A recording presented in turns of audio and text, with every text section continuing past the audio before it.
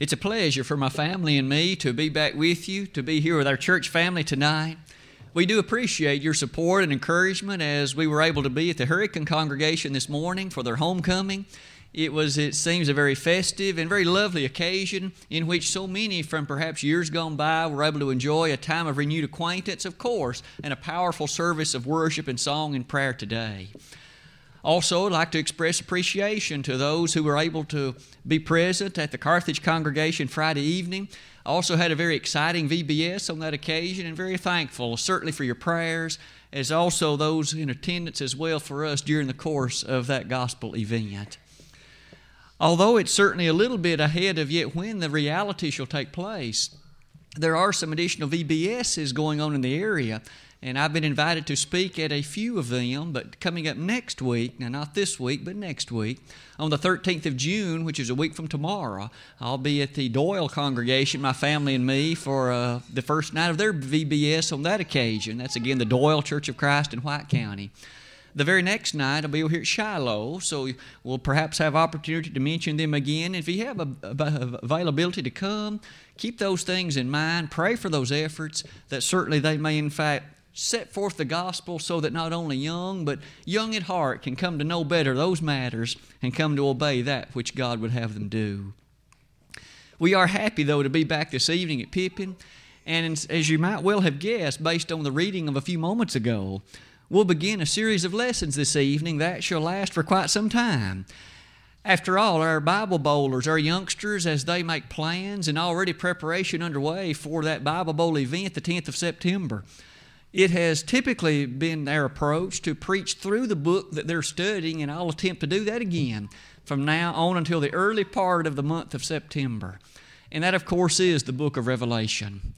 As we preach through that book, well, of course, we have some 13 weeks to cover 22 chapters, and so I'll try to gauge the amount we cover each Sunday evening in a way that it'll average out a little bit less than 2 chapters on an occurrence. I hope that as you read along with us and perhaps work those puzzles that'll be made available, that we each will have an increased understanding and an enhanced feeling of appreciation for that last book in the Bible. It is with that in mind tonight that we come to this opening matter of some introductory comments. As you take a look at them, you might appreciate certainly some of what I have already noted. But there is one additional thought that perhaps served as one of the reasons as to why this book has not been selected before by the Bible Bowl Committee. And that is to say, the book of Revelation is a unique New Testament book. It stands alone as the only New Testament book of prophecy. As such, it has often found itself in shambles in the hands of commentators and in the hands of others through the centuries. In fact, as great a scholar as Martin Luther was, even he struggled mightily with the book of Revelation, to the point where at times he even admittedly threw up his hands in disgust at it. It is, of course, sufficient to know Revelation has some very interesting things in it. As we'll discuss in a moment, it has been the ground of a great many misunderstandings and a great many far-fetched teachings that still are prevalent today. I feel sure that those who write the questions won't wander off onto pathways like that, but rather it will surround the basic factual matters contained in the book.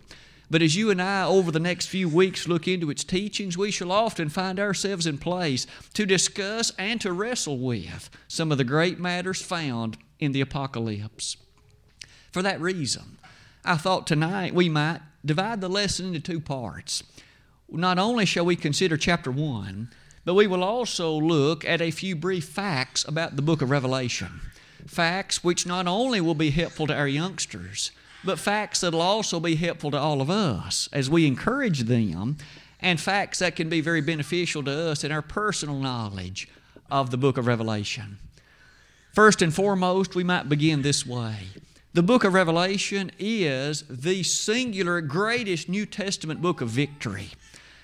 In fact, it is significant that it comes last. It is the 27th and last New Testament book. As such, it is built on the superstructure of the 26 books that precede it. And in this book, we have the Christ setting forth the powerful and marvelous message of victory for the faithful, for those who are saints. In addition to that message of victory, we might do well to keep in mind the key word found in that book. 16 times, at least in the Greek text, we encounter the word which is translated overcome. And there, in fact, is the singular message. If you will overcome Satan, self, and sin, you can come over and live with me in heaven. And that's what the Lord told those persecuted, beleaguered saints of the first century. And that's the singular message that you and I encounter time and again in this book of some 22 chapters. Marvelous indeed is it that the second lesson is this, that the style and the language and the literature of the book of Revelation also is unique in the New Testament, at least in terms of the totality of its book. The message you see is apocalyptic. In fact, the very first word in the Greek text for the book of Revelation is the word apocalypsis, that which is translated apocalypse. If you and I were able to read Greek, that would be the Revelation 1 verse 1's opening word, apocalypse. Now one might ask, what does that long and somewhat strange sounding word mean? That word simply means the revealing, the unveiling, or the disclosing. In other words, the Christ is revealing something. That which previously had been hidden, that which previously had been concealed, He's now revealing, and hence it's the apocalypse. Amazing, isn't it, that word, which is the centerpiece of the way the book begins, is also a careful figure about the style of the language. You and I are often so comfortable reading stories, that is to say, narratives which are in chronological order. And many of the Old Testament books are that way, like 1 Kings and even Genesis. But Revelation is not that kind of literature. Revelation is figurative language. It is, in fact, set forth in the opening verse of the book. The Lord, in fact, on that occasion said that it was signified, S-I-G-N-I-F-I-E-D, and you might note with me that that word signified means that the literature presented is done so with principles of truth in the form of signs and symbols. In other words, though you and I may encounter in this book references to a bottomless pit, or references to, let's say, death that's riding on a horse, when you and I encounter them, we understand that literally death isn't riding on a horse, but yet that's a symbol for some underlying basic truth. No wonder we shall often have to wrestle with what is the truth behind the symbol. And so it is that time and again we will revisit the fact that this is figurative language and that that figure has a truth that is supporting it and that of which it is representative. In addition to all of that, you might notice that Revelation frequently makes reference and allusion to the Old Testament.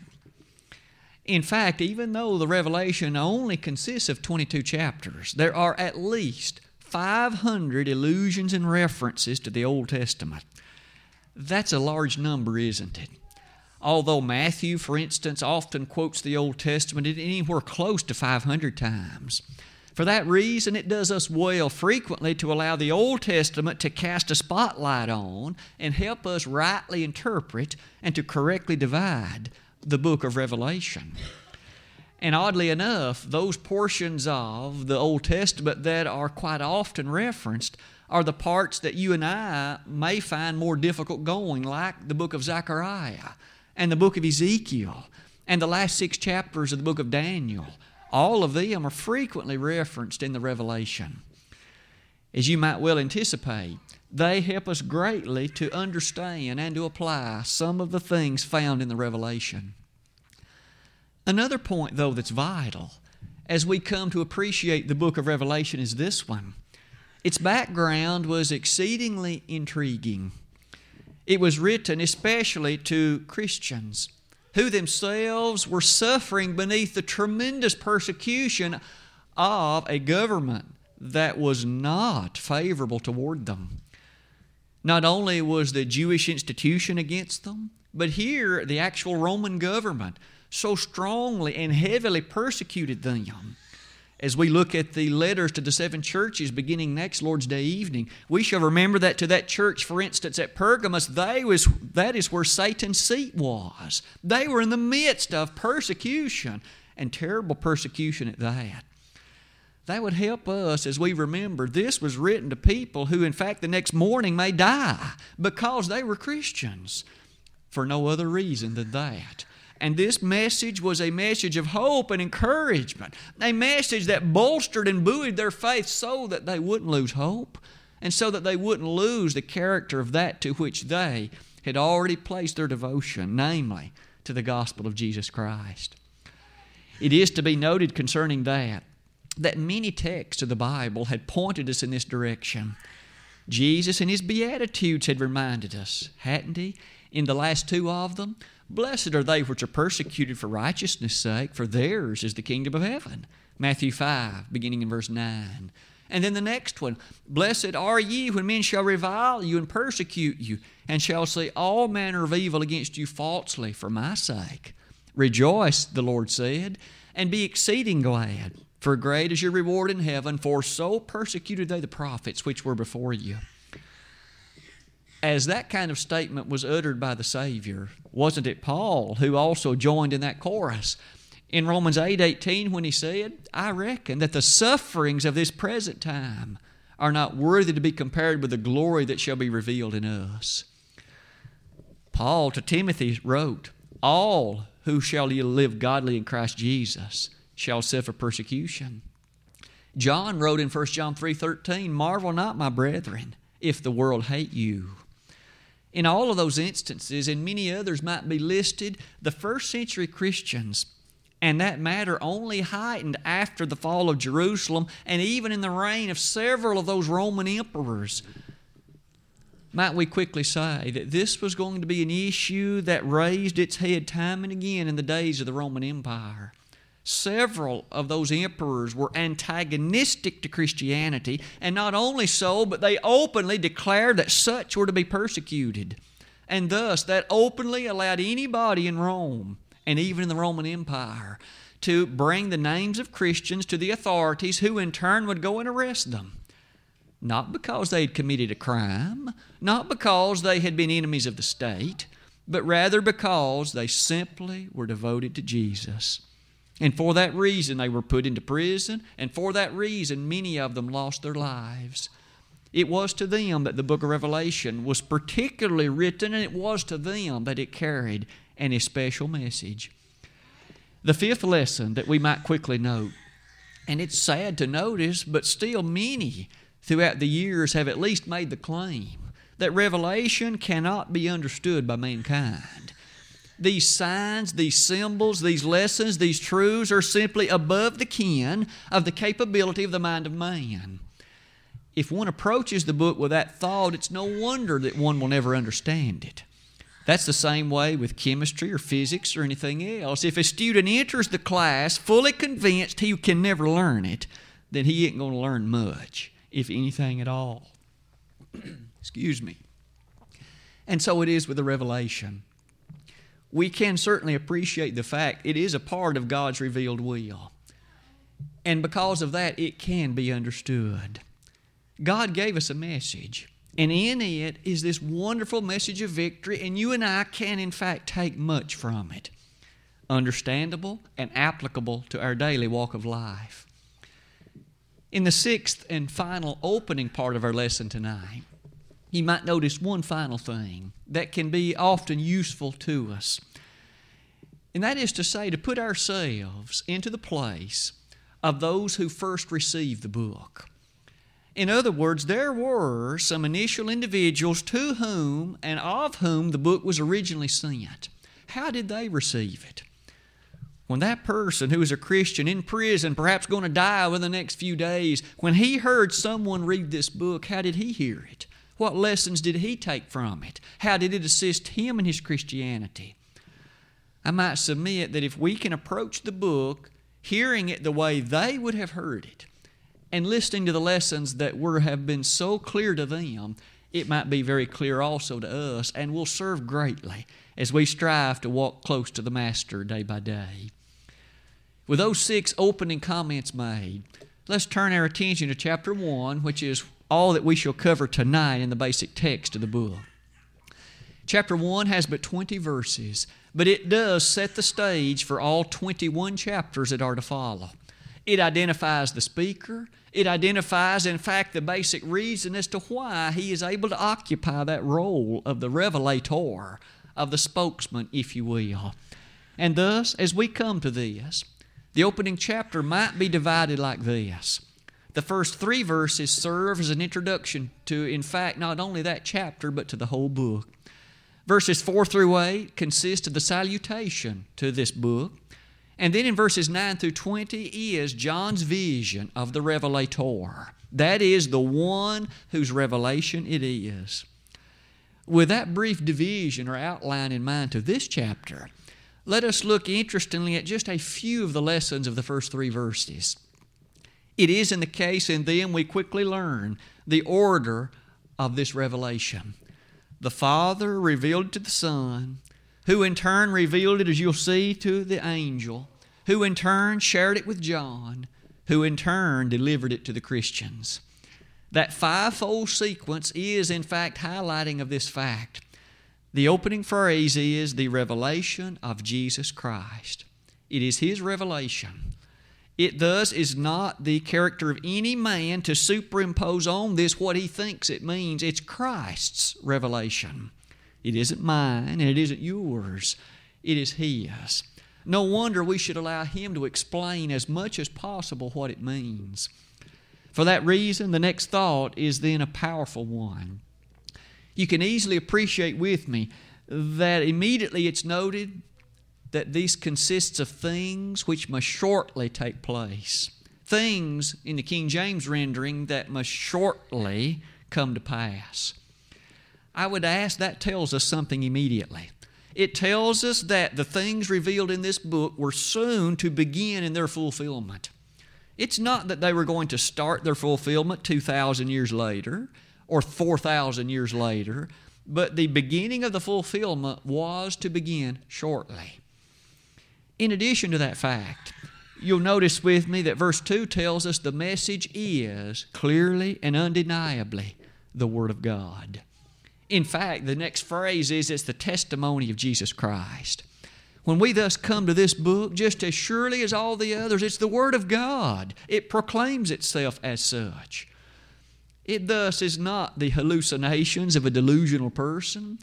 It's not the characterizations of some ancient person who dreamed up these beasts and vials and bowls and other things we're about to encounter in this book. This is literally what God, to His Son, revealed to John. You can also note beyond that the great blessing pronounced upon several classes of individuals in verse 3. First, to the one who reads it. Secondly, to those who hear it. Lastly, to those who keep it. That means that there are things to be obeyed in this book. We're familiar with commandments as they occur in Romans or 1 Corinthians or even Mark. But there are commands in the Revelation that are to be obeyed. Certainly we must be aware of them so that on that day of judgment we aren't found lacking relative to what He reminded us and commanded of us in the Revelation. Beyond verse number 3, that brings us then to the salutation section, verses 4 through 8. We immediately encounter a number of things. Again, who the spokesman was and who was being addressed. In literature or in English classes, we're often told that that's an important thing to identify. When you're studying poetry, who wrote it and to whom was it written, and what were the circumstances of those to whom it was written? The same similar kinds of questions can be helpful to us here. We notice in verse number 4, the first word is the word John. John was the apostle who wrote this book. He wrote 5 of the books of the New Testament, the book of John, the book of 1 John, 2 John, and 3 John, and also the Revelation. He was that apostle of love. He was that individual who, of course, was the brother of James and the son of Zebedee, and this individual was often very near the Savior, able to witness some very close things. It was Peter, James, and John that ascended the Mount of Transfiguration and watched the Lord being transfigured. It was Peter, James, and John that were invited in with him when he raised the daughter of Jairus. It was Peter, James, and John that were drawn closer to the Savior in the Garden of Gethsemane in Matthew 26. John was often near the Savior and blessed to witness some very special events. It was to that same person that the revelation was revealed. As you can see also, not only is John to be noted, but you'll notice quickly it says, John, to the 7 churches which are in Asia. And hence this was originally directed to 7 congregations of the Lord's people in the country of Asia Minor in the ancient Roman Empire. It was to those 7 churches that these special messages were revealed. And it was to them that the Lord had some very stern things to say. As we look at them, especially over the next 2 weeks, next week and the week following, we shall be reminded powerfully of how the lessons in those are certainly meaningful for us still today. For this point, we'll have more to say about those 7 churches when we arrive at verse 11 in just a moment. But for now, the next thought to appreciate is simply this one. The ultimate author is highlighted in verse 4 in the following way. Peace from him which is, and which was, and which is to come. Now that, of course, identifies one who is beyond the bounds of time. He has been, he currently is, and he is yet to be. That's God. He is the eternal one, highlighted and lifted so wonderfully throughout all the pages of the Bible. And he's already described in some interesting ways in verse 4. Notice the 7 spirits before his throne. Though much later will be said about the number 7, it's already clear it's going to occupy a very special role because the Holy Spirit is spoken of in terms of 7 spirits. And that word 7 will highlight the thought of entirety and completeness and fullness with regard to the object under discussion.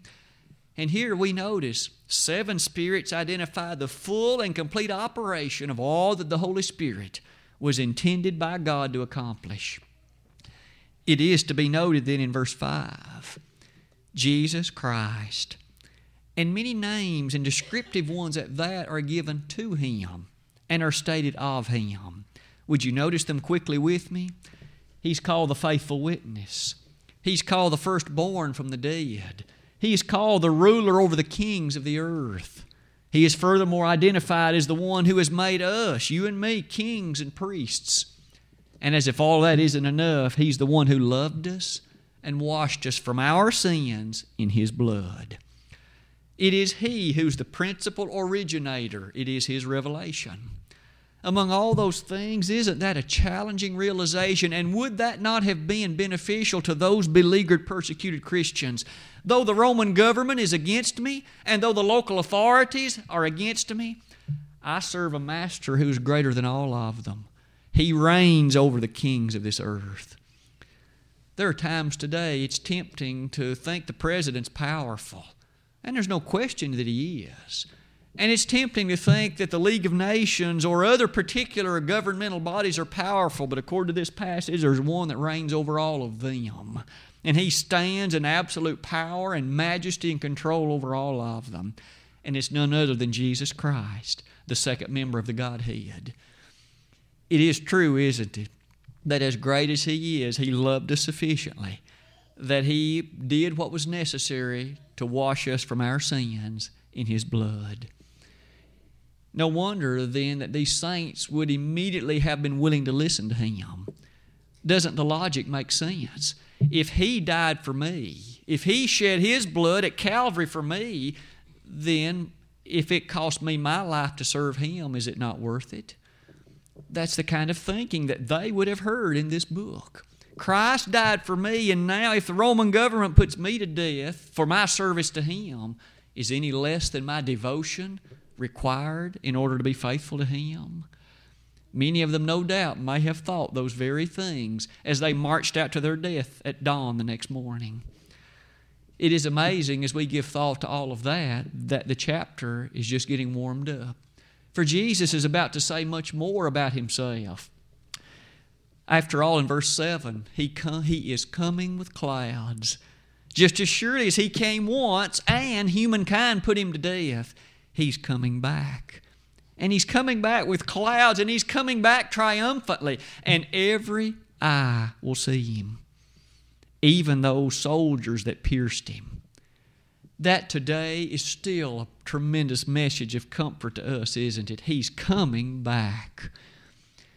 You and I have noted that there are those like Harold Camping just a few days ago who had the audacity to predict He was coming back, and obviously he was wrong, and all those who are of His kind shall be, because in Mark 13:32, no man knows the day of His coming. But yet this Scripture assures us that He is coming back. No wonder we're admonished to always be prepared and be ready, because we don't know neither the day or the hour when that shall be. You'll notice, though, that He is coming back. Every eye shall see Him. And furthermore, all the nations of the earth, there will be those in those nations that mourn and wail because of His coming, because they won't be ready. Of course, those who are ready won't mourn. They'll be excited. In fact, all their hopes and dreams will have come reality, because heaven is now very much shortly in the future. As you can see in verses 7 and following, we have more things about this. Christ describes Himself as the Alpha and the Omega. Now, to you and me, we might say He's the A and the Z and everything in between. The first and last of the Greek letters, respectively, were Alpha and Omega. Jesus said, I am the beginning, I am the end, and I am everything in between. I am all that there is to provide meaning to life, and I'm all that there is to provide the sustenance and the maintenance of faithful living. These Christians needed to hear that, and so too do you and me. So often you and I are tempted to be sidetracked and follow other devices of the human family, but there is no other foundation than the Christ, 1 Corinthians 3:11. And you can see Jesus here pinpoints that thought identically. He's quick then to lead us into a realization of some thoughts concerning John. John himself, you see, was currently banished, exiled on the island of Patmos. Patmos was a small island situated about 30 miles off the southwestern coast of Asia Minor. In fact, the nearest major city was Ephesus. And John, in fact, had spent many previous years laboring for the gospel in Ephesus.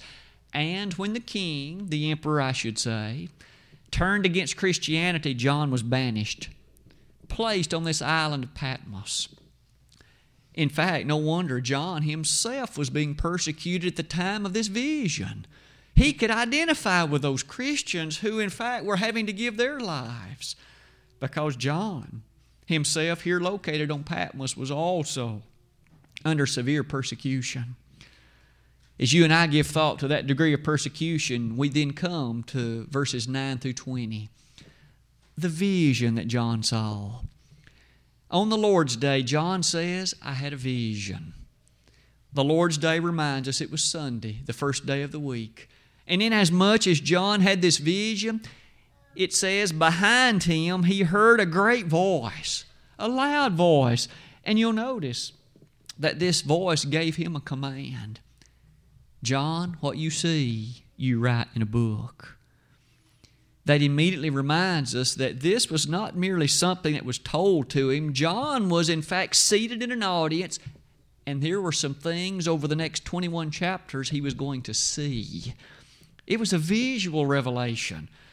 What you see, John, write in a book, not what you've heard or what you've been told. It's as if John was sitting in the audience and there was a play taking place on stage. Jesus was the director of the play, and what was happening involved dragons and beasts and images. And what John saw, he wrote in the book.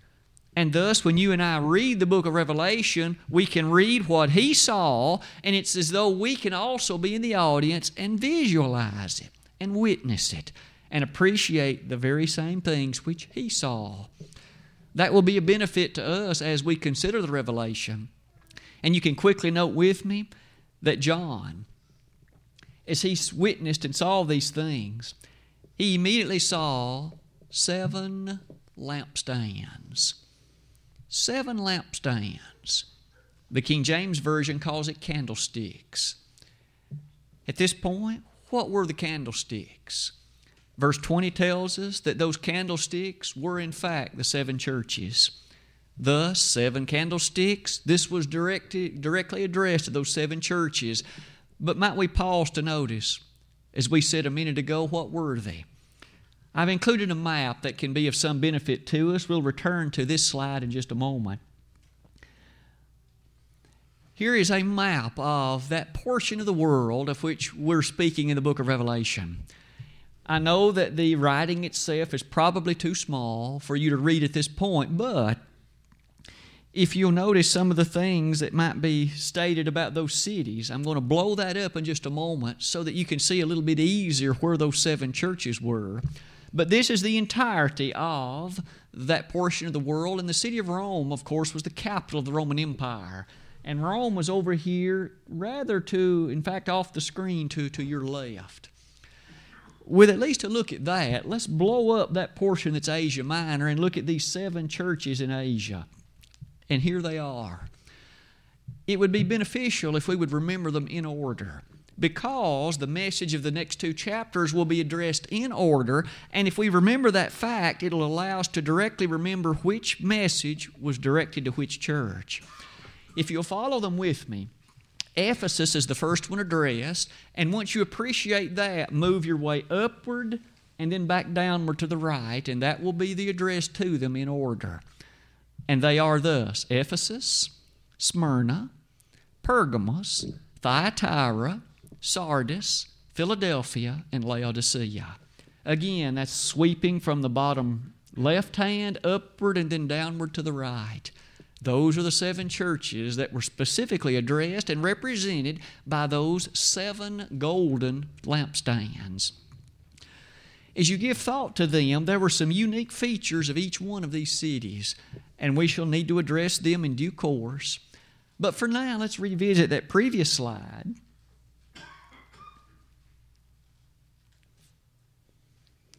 And notice at the bottom that not only did John see those 7 golden lampstands, but there was one standing in the midst of the golden lampstands. What was that one? It was not another golden lampstand. It was one like unto the Son of Man. And immediately we remember that Jesus referred to himself as the Son of Man in Matthew 16:13. And in Matthew 12, verse 40, also there is that descriptive of he as the Son of Man. There thus can be no question that that one standing in the midst of the golden lampstands was none other than a representation of Jesus the Christ. If that wasn't clear enough already, he then says, I'm the Alpha and the Omega. Same thing he had just said earlier in the chapter, reminding us this is who John is now able to listen to as he sees his revelation. You'll notice finally that as he sees the Master in the midst of those lampstands, Jesus is clothed in a particular way. He wears a garment that stretches all the way to his feet, to the ground, if you please. That immediately reminds us of his majesty. For today, you and I even realize that when a judge sits on his placement on the bench, he wears a robe that extends, and that robe is a symbol or an element of his position, his authority, his jurisdiction, if you will. The fact that the Lord wore that garment that stretched to that extent was a reminder that he too was all glorious, and that his rule and reign was absolute, and that he occupied this position of greatness, and he was deserving of it. But that isn't all that John saw concerning the Master. His head and his hairs were white, symbolizing his purity and symbolizing his wisdom, symbolizing the absolute authenticity of that which he was to reveal in the chapters to follow. Beyond the whiteness of that, his eyes, it says, they were like a flame of fire. Thus, they were penetrating in their character. You couldn't hide from him. And we would each do well to remember that thought today.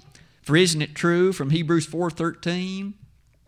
Neither is there any creature that is not manifest in his sight, but all things are naked and open unto the eyes of him with whom we have to do. Thus, those penetrating eyes didn't allow the people to hide anything from him then, and they certainly do not allow us to hide anything from him now. His feet were like fine brass, polished and smooth. That immediately is an Old Testament reference, taking us back to the 3rd chapter of Daniel, when on that occasion it was Daniel's friends who found themselves cast into a fiery furnace. But as you and I well remember, that when the king looked into that, he saw not those 3 he had cast in there, but they plus another, one like unto the Son of Man. Jesus the Christ, you see, was in that fiery furnace with them, and He's the one that protected them, just like He did Daniel 3 chapters later when He closed the mouths of the lions. Here was a pre-incarnate representation and appearance of the Christ in Daniel the 3rd chapter, and His finely polished brass feet. In this image reminds us that just like He protected those in that day, He'll protect you today. Wouldn't that have been a lovely message of encouragement to those saints who were persecuted in the days of Rome? You'll notice His voice was described as loud, like the voice of many waters. You and I can think of that as a way of representing the powerful way in which His message is so needful. You and I know that when a loud voice or when a loud sound occurs, we immediately react and turn to hear what it was that took place. And here, as John was able to hear the largeness and loudness of that sound, it reminds us that what's about to be said is very, very important. Finally, we'll notice that he saw something in the right hand of this Son of Man. 7 stars. 7 stars. We immediately wonder, what do they represent? Thankfully, verse 20 tells us. Those 7 stars were the angels of the 7 churches. Thus, they were the messengers that ultimately and finally carried and delivered those messages to the 7 churches. Inasmuch then as the lampstands represented the churches, and these stars represented the angels or messengers to those churches, those would be very good Bible Bowl questions and important things for all of us to remember as we see the book unfold before us. We also notice that the Lord's countenance was exceedingly bright, verses 16 and 17. The brightness, in fact, is stated that it was likened unto the sun, shining in its strength. You and I know well, it is not wise, of course, to look directly at the bright and shining sun. The energy content of the light rays are powerful enough to damage the retinas of our eyes. Here, John recognized that the Lord's countenance was bright as the sun in its shining character. That takes us back to the Mount of Transfiguration, doesn't it? When Jesus there was transfigured along with Elijah and Moses, and there he was likened in his appearance unto the sun. There's no question, too many allusions to the Christ and too many features that take us back to events in His life. In light of all this that John saw, next we're told what John did. He fell over as dead. John was overwhelmed with this. Seeing this Christ, seeing all these things and the character of His being, John fell over as a dead man. However, the Lord reached out His right hand and touched John and said, "Don't be afraid." The Lord had some comforting words of peacefulness and some comforting words of solace for him. And as such, He went on to say, again, don't be afraid. You'll note with me, particularly verse number 18. I am He that liveth and was dead, and behold, I am alive forevermore. Thus to John, here the Lord said, I have been in the place of these who were saints. I was alive, but then they killed me. I was dead, but now I'm alive again. And that gave them hope, and it does all of us, that death is not the end. A funeral can be a sad occasion, certainly for anyone who's not a member of the church. But may we never forget that as Christians, that is only a transition to a better place than this one. Jesus said, I was alive and then dead, but now I'm alive again. And furthermore, He concluded verse 18 with a powerful statement. I hold the keys of death and Hades. Jesus has the keys to those things, meaning that He can unlock them at the appropriate time, cease them at the appropriate time, and of course, usher in the fullness of eternity. That's what it means to have the keys, and the Lord has them. The last 2 verses of the chapter one final command to John. John, verse 19, write the things you have seen, the things which are, and the things which are yet to come. We then learn in the Revelation that it will tell us some things that had already taken place. It also tells us some things that were in the process of occurring then. And finally, it tells us some things that at that time had not even yet begun to occur. We shall encounter them all in the book of Revelation. And with that, the curtain closes on Revelation chapter 1. As we draw this lesson to its conclusion, it is the grand finale of the Bible, the 66th and final book, and in that sense, it's built upon all 65 which precede it. It is to be noted that we've learned 6 quick facts about the book that would do us well to keep in mind, and then we've also studied chapter 1, somewhat hastily to be sure, but nonetheless we've identified the revelator, the one who will be doing the speaking and the one whose revelation it is. And as we look in the chapters that follow, we'll listen to what he has to say to peoples of that day and, of course, to you and me today. But suffice it to say that one of the things he will urge them is utter and complete faithfulness. To Ephesus, he'd say, you've left your first love. To Thyatira, he would say, you've tolerated false doctrine. To Sardis, he'd say, you're a dead church, even though you claim you're not. All of those perhaps ask us the question tonight, and it's a haunting question. Where do you and I stand before God? Is there a name that I claim to live, but I'm dead? Is there, in fact, a situation in which I've tolerated falsehood in my life? Is it the case that I have left my first love? If tonight that might be descriptive of you, why not come back to your first love tonight? Why not let the words of the Revelator challenge you to greater faithfulness and to greater livelihood in the kingdom of our Lord and Savior Jesus Christ? Brother Harold has chosen this song of encouragement. If we could be of assistance to you, to help you rededicate your life as God would forgive you of sins, in fact, we'd be happy to pray with you and for you if you have not ever become a Christian. There will never be a better tonight than this one, for indeed today is the day of salvation. 2 Corinthians 6, verse 2. If tonight we could be of help to you in either of these ways, why not let that be known if you would, while together we stand and while we sing.